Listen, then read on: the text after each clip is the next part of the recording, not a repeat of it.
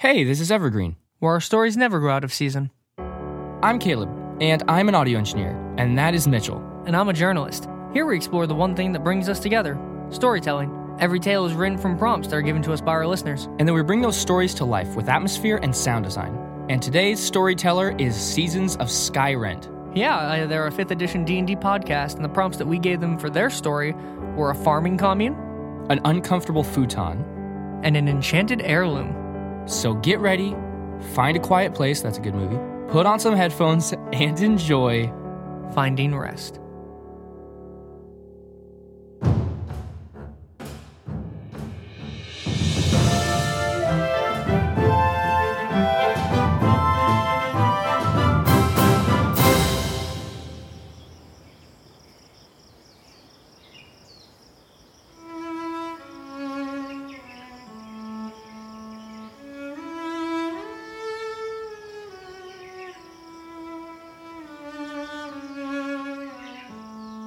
The rooster crows.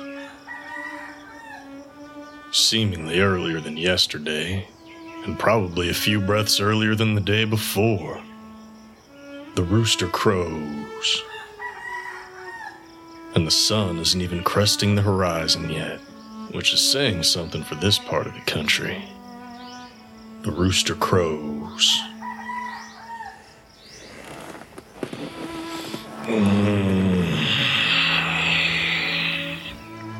I swear, one of these mornings I will put that blasted rooster out of my misery. Natal mumbled under his breath as he rolled out of the old futon. Natal thinks of himself as a good man, all things considered. He does his duty. The commune doesn't ask much, but then that's the way it's always been. Every day, Natal is up with the rooster, ready to tend to his patch of soil. He doesn't grow anything fancy like the Jamesons next door. No sweet cherries for Natal. No, he grows hardy squash, green and dense and full of everything his stomach needs to keep working each day. Natal honors the culturalists, their leaders, each week with labor freely given, mending fences and patching the occasional leaky roof. His dedication to service lets him move freely throughout the commune, except, of course, into the prayer room. The light of birth, they call it, a place of deep devotion. Only the culturalists and those ready to give birth are allowed entry. There was a time he thought that light was for him, but now it's no more than an aching memory. As Natal moves throughout the commune, he never draws more than a half smile from those whom he would like to consider friends. And in his mind, they could. After all, Natal had never done anything to give them reason to doubt his faith or loyalty. But in his heart, Natal feels them push back. For all that he has done, he knows they keep their distance for what he has failed to do. There is little the culturalists ask of the commune. In the end, they just ask that you farm. You cultivate the land, the community, and the people themselves. For them, the pinnacle of life is providing for the next day. Food, shelter, faith, and even the next generation. All who are capable of fulfilling these simple demands have a place here. The greatest sin, as Natal or any school child would know, is a barren field. The land that bears no food starves the family. The soul that bears no witness starves the faithful. And the couple that bears no children starves the future. But whereas the land can be tilled and fertilized, and souls can be enlightened, there is no remedy for a family with no tree. The culturalists make no exceptions on this point. If a person is unable to complete this most basic of tasks, they must be made to satisfy the community in another way. Natal had never seen it himself, because it was in the light of birth, but he had heard rumors of an old magical heirloom. According to the whispers, the culturalists could use it to speak directly with the earth, the very spirits they revered each and every day. And the earth was just as demanding as the culturalists themselves. More so even, because it did not bother differentiating between the life that sprouted from its soil and the people who toiled to make it possible. Perrin was the most nurturing woman Natal had ever met. To this day, her family still farms the leaves that are used to make the only medicine the commune allows. Their time together was special, and every time he saw her smile, it was like bringing home the first harvest.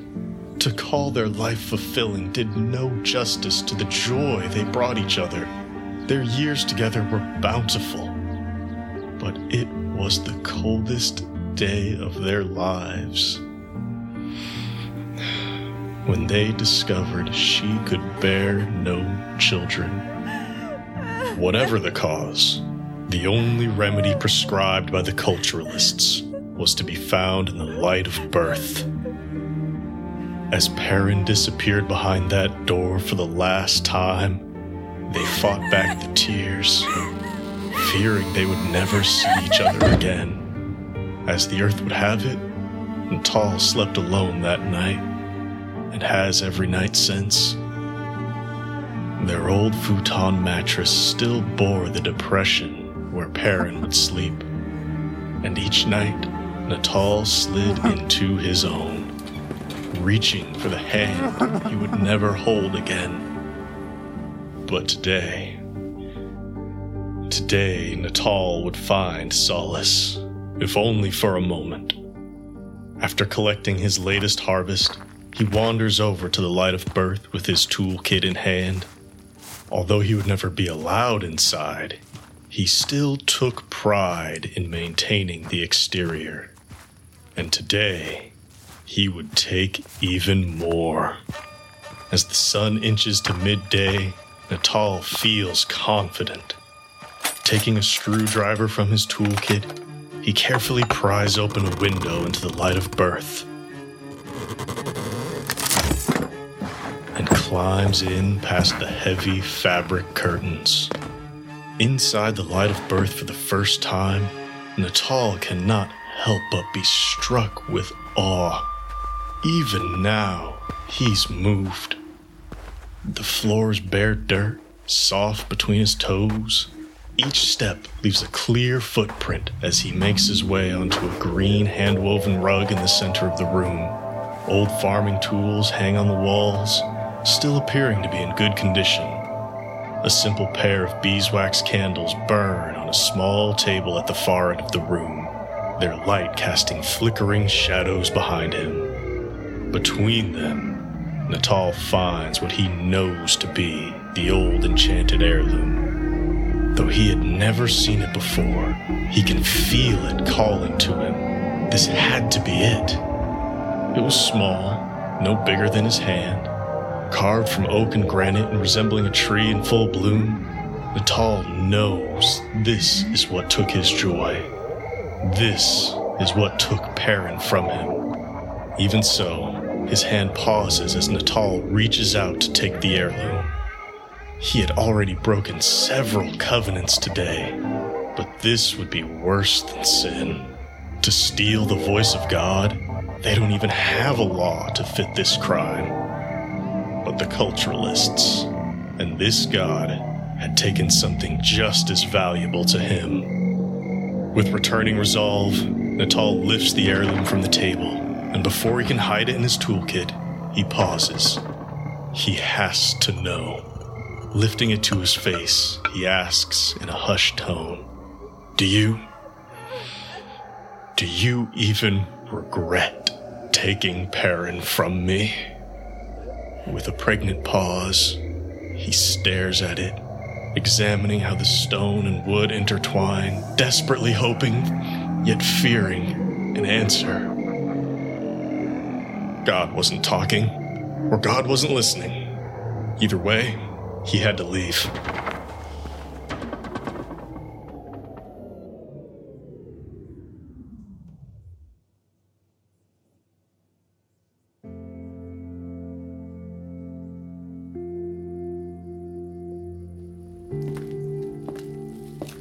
For the first time since he was a boy, Natal walks home while the sun is still up. He closes the door behind him without bothering to latch it. After all, it was only a matter of time before his crime was discovered, and he simply had nowhere else on earth to go. And so, Natal finds his way to their old futon. Rest at this time of day was only for the elderly, but despite the lack of gray in his hair, Natal feels that he is just as short on years as any of them. With the heirloom in one hand, he pulls back the blankets from his side of the futon and stops. Natal walks around to Perrin's side before slipping into the depression that she left for him, the only proof he still had that she was a part of his life. The lumps are in all the wrong spots for Natal, leaving him uncomfortable physically, but this was the closest he had been to being in her arms for far too long. His heart smiled before giving way to tears, and there, with everything else in his life fading into the back of his mind, Natal finds rest. The rooster crows, and the sun isn't even up yet. The burning light of the torches and the agitated voices must have woke him. The rooster crows, and the crowd marches hurriedly to Natal's door. The clang of shovels and pitchforks mark their arrival. The rooster crows, and from beneath the blankets, Natal smiles and holds on to the last moment of peace he will ever know. The rooster crows.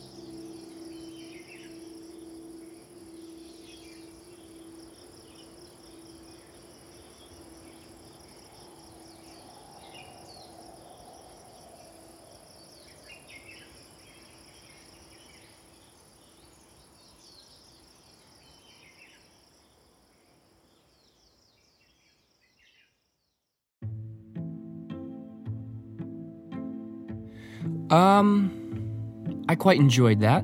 Oh man, yeah, that's how you do an ending. Jeez, that's one that sits with you, man. I really enjoyed that. That was really cool. I enjoyed it as well. One of the things that I liked the most about it was that What the hell? One of the things that I enjoyed about it the most was that it was like full. I don't know. It kind of had a theme to it. It felt very. The farming commune obviously defined most of the story, that topic. His voice worked perfectly with that theme. It reminded me of Over the Garden Wall, specifically the episode where there's the pumpkin creatures, and the main one has a really deep voice. For anybody who has no idea what that is, I just wasted about 20 seconds. So he's very much. It felt very culty. Like it did feel like their farming commune was this isolated, scary cult, which has kind of been a lot of media has been using now. Like you have like that episode in Over the Garden Wall. There's also now Far Cry 5. Like it is kind of that rural, scary, like just farming in the woods. Everyone, but kind of like the village. I don't know. Like it felt like the village. Something strange that I didn't really understand the first time was inside of the Light of Birth. When he goes in, there was just the enchanted heirloom. There was like nobody there, and his whole goal of going in there was talking essentially to this rock, or like, okay, it's not a rock, it's an heirloom, but basically the whole point of that was that God, or whatever possessed that rock that people worshipped, which is the vibe I got out of it, it or whatever, he didn't respond. Like, what a letdown. This main character goes in to Light of Birth, breaks the most holy rule of all time: do not enter. He said it himself. I love the line where he says they don't even have laws to punish this crime because of how bad it is. It's like, why would you do it? It's like, why would you do it? And then nothing happened. And no, I kind of like it though. It's a very interesting kind of, because in some stories that would be the moment of like seeing the Wizard of Oz behind the machine, like that, or seeing the creature from the village, how big that is, and realizing what it is. But it doesn't change how the character sees the world. It doesn't change the brainwashing. It doesn't change his situation. He understands what comes next. Yeah, like he knows what he's in for. He knows what he's done, and he knows what he's left to live with. It's a very guttural, like almost visceral, like really, it's a very, very somber scene, but there's some raw emotion about it, even in the disappointment. It's also kind of creepy because there was lit candles. Like I noticed there was lit candles around in the Light of Birth. The heirloom was there, and there was a green carpet, and then there was lit candles. Yet the door that he got in, he had to pry it open to just get it open. So it's so like with the candles. I know, it's like, what was in there? Yeah, it was really... Maybe that was the spirit, or whatever was the enchanting piece of that heirloom, I guess. I don't know. Yeah, I love when a good story can really, really transport you to just a different world in of that, like a different frame of mind. Like to think like Natal all the way through to the end, you really get into his mindset, which, to be fair, makes sense with what Skyrim, what those guys do. They get into characters' heads, so I'm not surprised by how good they did it. Something very specific that I would say is the world building in this episode was really, really good, and of course, it's without question. It's because he's a DM. Season of Skyrim is Dungeons and Dragons. And for those of you who don't know what a DM does, just really loosely let you know, a DM, the dungeon master, basically creates the story and the world that the characters get to play in, because it's a tabletop game, it's a role-playing game. You can do whatever you want, or you can attempt anything, and you'll see if you succeed or not, but it's the DM's job to create the world that they play in. In a sense, it's his job to create the player's Skyrim, basically. Like if you've ever played a video game, he creates that world for them. The DM is essentially solely responsible for creating the entertaining aspect, filling the world with interesting things. And you can easily see that this world was not just the topic of the farming commune, but everything in the world felt related to that. Like, it wasn't just the location or the setting, it was dare I say, lore that was created by this just this small story. It had so much lore to it. It was like crazy. There was definitely more going on than just what the main character told us was going on. But I mean, let's let them talk a little bit about what it is that they do and how they create their stories. Let's hear what Season of Skyrim's DM has to say. Scott Blake. Hello, my name is Scott Blake, and I am the host and DM for Seasons of Skyrim, a custom 5th edition Dungeons & Dragons podcast adventure. The story you just heard, Finding Rest, was an interesting story for me to write. The 3 prompts I was given were an enchanted heirloom, a farming commune, and an uncomfortable futon. What made it interesting for me was the fact that I wrote the whole story, had a little bit of a bad day on a personal level, and then completely rewrote it. Storytelling is a reflection of life, and when life changes, so too must our stories. I wanted to write a tale of loss and, from an introspective side, redemption. There are times in our lives when we feel our world crumbling, and even a small victory can help us find solid ground, even if it's only so we can be on our feet when the worst comes. It was such a pleasure to write and record a story for the great folks at Evergreen. I can't thank them enough for giving me this opportunity. Once I listened to a few episodes, I knew I wanted to be a part of it, and to put a little Seasons of Skyrend flavor into their feed. While this tale was a little more somber than most of our episodes, Seasons of Skyrend still focuses in on our characters and the consequences they face. But don't worry, we still have plenty of action. Our story takes place in a custom setting I created so that everyone, players and listeners alike, could explore a new setting together, where the world is constantly unfolding. Come join Grey the Great, our half-elf bard, Vale, our changeling rogue, and Master Darvin Grimm, our human monk, as they explore the world of Skyrend, make deals with shady politicians, and stand up to arrogant gods. We've been going at it for over a year now, and new episodes are released every Thursday. You can find us on iTunes, Stitcher, Google Play, Spotify, and on pretty much every podcast service out there. We're also on Twitter at Skyrend Podcast if you'd like to reach out to us, and you can find me at The Scott Blake. Come on by and listen to our stories. So we just want to thank Scott Blake as well as anybody in Seasons of Skyrend for contributing to this Evertale. I really enjoyed it. I thought it was awesome. And yeah, so it's great having just a D&D related podcast. Because when it comes to story, I mean, that's kind of their bag. It's what they do. And yeah, if you have half a mind, head on over to their podcast, give it a listen. I know they just had their season finale for their first book, so definitely now would be the time to jump on in and give them an old listen. See what big bad evil guys they're fighting. Yeah.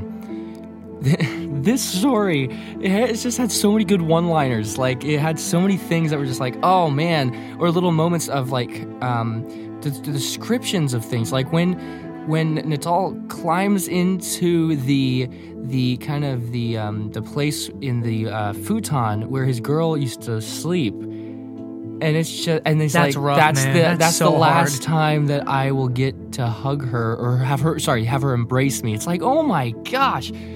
I don't Real know. emotion. Oh, and then even the when the rooster's crowing at the beginning, and then eventually he's just like, I just want to put that rooster out of my misery. That's so good. It's just so the funny. Rooster crows. I know. So I can't. What a good I can't voice. do that. I What a can't do good- your voice justice, man. What a good voice. Yeah.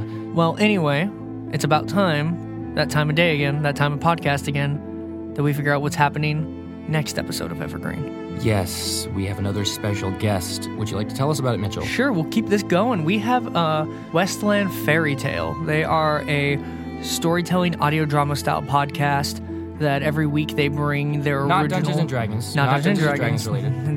They're just regular old fantastic storytellers. Sounds familiar. Sounds perfectly complimentary to our podcast. So Yeah. that's gonna be good. It's been honestly, it's been a long time coming. We're really excited for you guys to give a gander to their story. But in the meantime, we need to give them some topics. So let's figure that out, Yes, Caleb. Let us do it. All right. We have here 105. 105. That is, let me check. U.S. war crimes, and that's from Kellyanne Fisher. Fantastic. That's gonna get. It's gonna be good. 20. A missing key from a friend of the podcast, Ronald Miller. He was on the Future of Forests, or the Forests of the Future. He was on an episode previously. He wrote an episode. He wrote an episode. The cool Blade Runner driving in the rain. Yeah. One. So That it's was cool. awesome. He sends his topics our way. So a missing key. That's topic number 2. Perfect. And the last one, 77. 77. That is a fishing trip, and that is from Ian Fong. Perfect. Thank you, everybody, for contributing your topics. As always, you can add topics via Gmail, or later going to be on our website that you'll be able to send some topics in through that. Easiest way is probably to just at me on Twitter, which is at that's EvergreenCast. Just honestly, just send them my way, and Or we'll add them to DM the us list. on Instagram. We're If you following all don't those want to things. tell us for the rest of the world to see. Yeah. But yeah, keep an eye out on our Twitter and on our Instagram. We'll be announcing fun things, like, for instance, second week in a row mentioning it, we are quickly getting closer to our Q&A, our first Evergreen mailbag episode. Yeah, the reason why The reason why we have not even said the date is because there is no date. Great. So Yeah, we just okay. have so many people who want to tell stories, honestly. We that actually have it's awesome. We have this backlist of people that we want to tell stories, that want to tell stories, and that we have promised a slot for, essentially. And we're like, it's that actually, queue is getting longer, man. It's actually kind of like, it's such a compliment to me that we have a wait list. Yeah, I don't know. That's just really complimentary. It's That pretty makes me feel amazing good. because we're not quite a year. We're coming up on a year, but we've been doing this for a little while, and I did not think this many people would want to come on and tell their stories. Actually, no, we're not coming up on a year. We started in October, so we have a little ways. We have the summer. Yeah. So. Well, I mean, if it's every 2 weeks and we're at episode 22. Hey, we used to do it every week. That's right. We did used to do it every week. Which one day we'll. One day, dreams. Thank you so much for listening. Man, it was fun. Was it fun? I had fun. Okay, good. As long as you had fun. I worked hard on this episode, and I'm excited for the next episode to come out and for us to enjoy. We will all enjoy. So you guys have a good one. Enjoy, and why you flip me off? there are stories everywhere, Why? and anyone can tell a story. Peace be with you. What? And with you.